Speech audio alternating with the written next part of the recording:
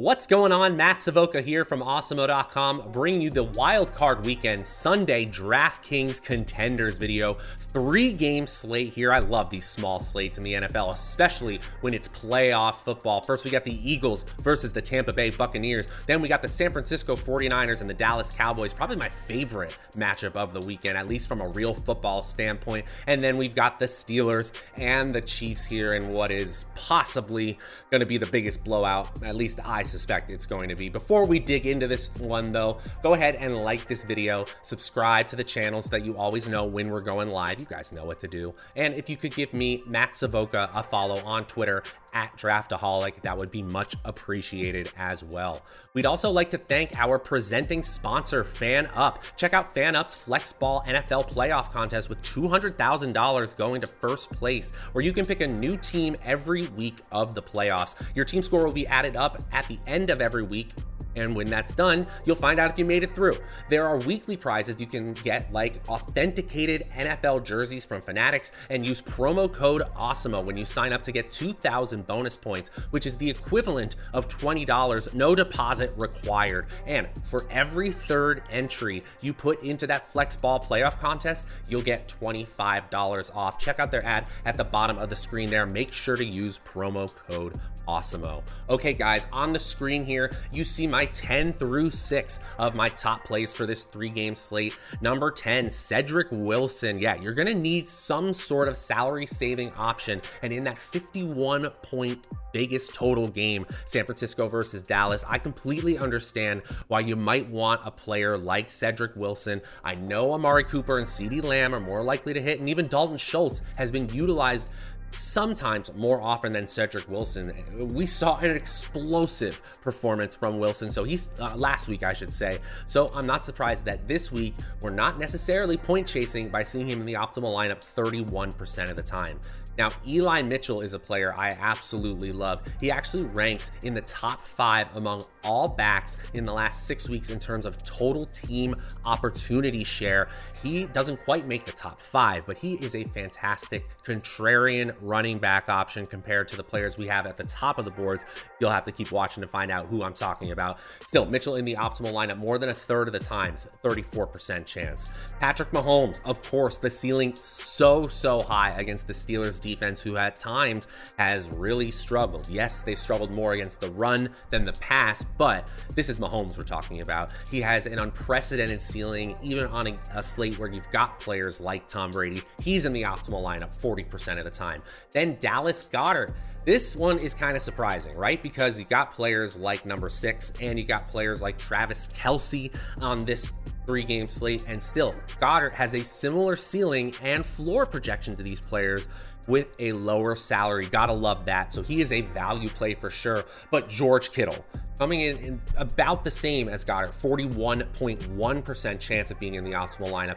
He is my preferred choice. The ceiling is just so high. I mean, we had 2 straight games where he had 150 or more receiving yards, and 3 straight where he had over 90 receiving yards. Yes, I know the production has been down in recent weeks, but I'm very excited to see a 30-point score firmly in the range of outcomes, a 19% chance of getting there, and a 16.4 median projection at just 5,800. Sign me up for that as well. George Kittle is the number 6 player on my top plays list. Doesn't quite make the top 5 though. Who does? Let's watch and find out. At number 5, Amari Cooper, wide receiver for the Dallas Cowboys. And the Cowboys are favored by just 3 points here, but this Vegas total game expects this one to be a shootout. And I think not only is this going to hit its total, but I think it's going to go over. I don't think these defenses are going to be able to keep up with their respective offenses that they're facing. The Dallas Cowboys in PFF team offensive grades, surprisingly, the number 1 offense, at least according to those grades, of all playoff teams. San Francisco, no slouch defensively, 4th among all playoff teams, but in the secondary, they are banged up as they have been for most of the season here. And Amari Cooper quietly turning into a wide receiver 1 on this team compared to CeeDee Lamb. 25 total targets for Amari Cooper in his last 3 games played. He had an 11 target game 3 weeks ago, including 3 in the red zone. He's getting usage all over the field, but you really like to see it near the end end zone. He's got 2 touchdowns in that 3-game span and a 15.3 median projection. That's going to do very, very well at just a $5,900 salary. Really exciting to see an 18% chance of him scoring 30 or more. I don't necessarily think it's that high in terms of his ceiling here, but against San Francisco, the ceiling is definitely in play. Amari Cooper comes in just ahead of George Kittle in the optimal lineup 42% of the time. At number 4, it's wide receiver for the Kansas City Chiefs, Tyreek Hill. And Tyreek Hill had some sort of injury in warmups to his heel last week. It really seemed to bother him, but they've already announced that barring any setbacks, he is set to play and play his full snap share. And if he does, he could certainly smash against the Steelers defense, who has been really up and down in the second half of the season. I mentioned that they've been pretty bad against the run, only so-so against the pass. This is all relative here. They're really just a league average defense in most defensive metrics, and that's what we see here. 9th out of 14 playoff teams in PFF team defensive grades. Now, I am surprised to see the Chiefs at 9th in team offensive grades, but you know that's really because the middle of the season, there was some wonkiness there. You know the ceiling for this team is truly the number 1 overall offense, and there's a 30% chance that Tyreek Hill helps them get there by getting a 30-point score or higher, and he's got a 20-point median projection, so that's certainly worthwhile at a $7,300 salary. I know there's been some volatility, a 3-target game in week 18, a 2-target game in week 16, and then sandwiched between those are the 13-target game in week 15, and in week 17, a 10-target game, including 2 in the red zone. So you know what Tyreek Hill can do in terms of being a target monster. He can absolutely have a dozen or more targets, like I mentioned. He could also just have 6 targets, but 4 of them are Patrick Mahomes bombs. He comes down with 3 of them, and he's still in the optimal lineup. A 42.2% chance to be in the optimal lineup for Tyreek Hill. He comes in at number 4. At number 3, CeeDee Lamb. And yes, we were talking about how Amari Cooper, 25 targets over the last 3 games. Well, CeeDee Lamb's only had 11. That's definitely concerning, and that's a far cry from weeks 14 and 15 when he had 19 total targets over 2 weeks. And, you know, it was looking like he was the de facto number 1 receiver, but now it looks like it's going back and forth. Still, we got a balance of floor and ceiling that's absolutely worth it at 6,300, a 17.5 median fantasy point projection. Really good. And as I mentioned when we were talking about Amari Cooper, San Francisco's secondary has struggled for much of the season. An 18% chance of scoring 30 fantasy points is surprisingly higher than the 17% chance of scoring less than 10 fantasy points. We are really bullish on CeeDee Lamb. I think he is definitely a volatile play, but then again, all wide receivers are volatile plays every time you play them. The ceiling here is what you're chasing, and he absolutely can get there. He's in the optimal lineup 61% of the time. At number 2, running back for the Kansas City Chiefs, Darrell Williams, the first of our 2 free square running backs, dare I say. Clyde Edwards-Helaire has been ruled out of this contest due to a shoulder injury, and yes, Jerick McKinnon will work in somewhat here, but Darrell Williams is going to take this backfield for himself this weekend, and it's a game where the running backs should be used at least at some point. 13-point favorites the Kansas City Chiefs are, a middling 46-point total, but we'll take that for a running back who's going to get probably 20, maybe even 25 total opportunities.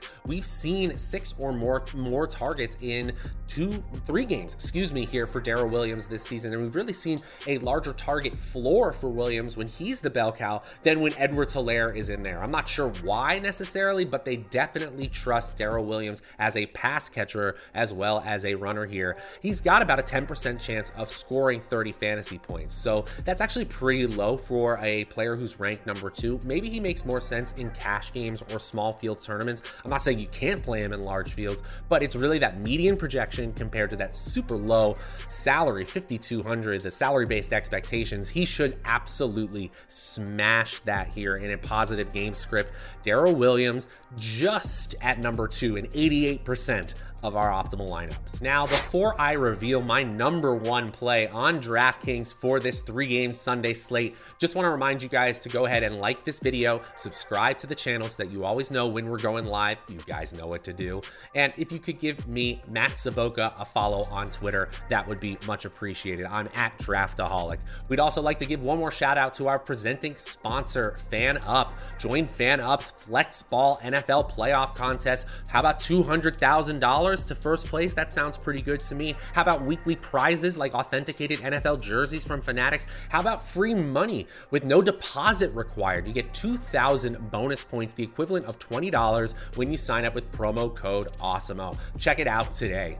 Okay, guys, let's reveal my number one player on DraftKings for this Sunday slate. And at number one, running back Leonard Fournette for the Tampa Bay Buccaneers. Now, Fournette hasn't played since week 15 when he got hurt against the New Orleans Saints, but Ronald Jones already ruled out in this one. We know Fournette's going to play, and I don't expect Le'Veon Bell to suddenly become a bell cow in this backfield by any stretch. It's going to be a rainy day. There might actually be a lot of wind in this one in Tampa Bay. They're going to be forced to move the ball on the ground, and that's where Fournette comes in. A 24.8 fantasy point median projection at 5,600. Are you kidding me? There are just so many ways this can go right. He can absolutely work in as a pass catcher, and you know he's probably going to get 18 to 20 total touches in the backfield as a rusher. So 44% chance of scoring 30 fantasy points. That's the kind of ceiling we want. Yeah, there's a small chance he scores less than 10 fantasy points, like 5% chance, but literally 95% of the time in our simulations, he's scoring double digits. That's so fantastic. Just ahead of Darrell Williams, Leonard Fournette is the number one play on DraftKings this weekend. And that is gonna do it for the Sunday slate. Wild card weekend DraftKings contenders video. If you're looking for the FanDuel version of this video, it's around here somewhere. Go ahead and search for it on the channel. We will be back for your Sunday night football needs, the Steelers versus the Chiefs. It'll be included here. That's kind of exciting. And then we'll be talking about the Monday night football game, Arizona and Los Angeles. That should be a great one. Until then, I'm Matt Savoca from Awesemo.com. We'll see you guys next time.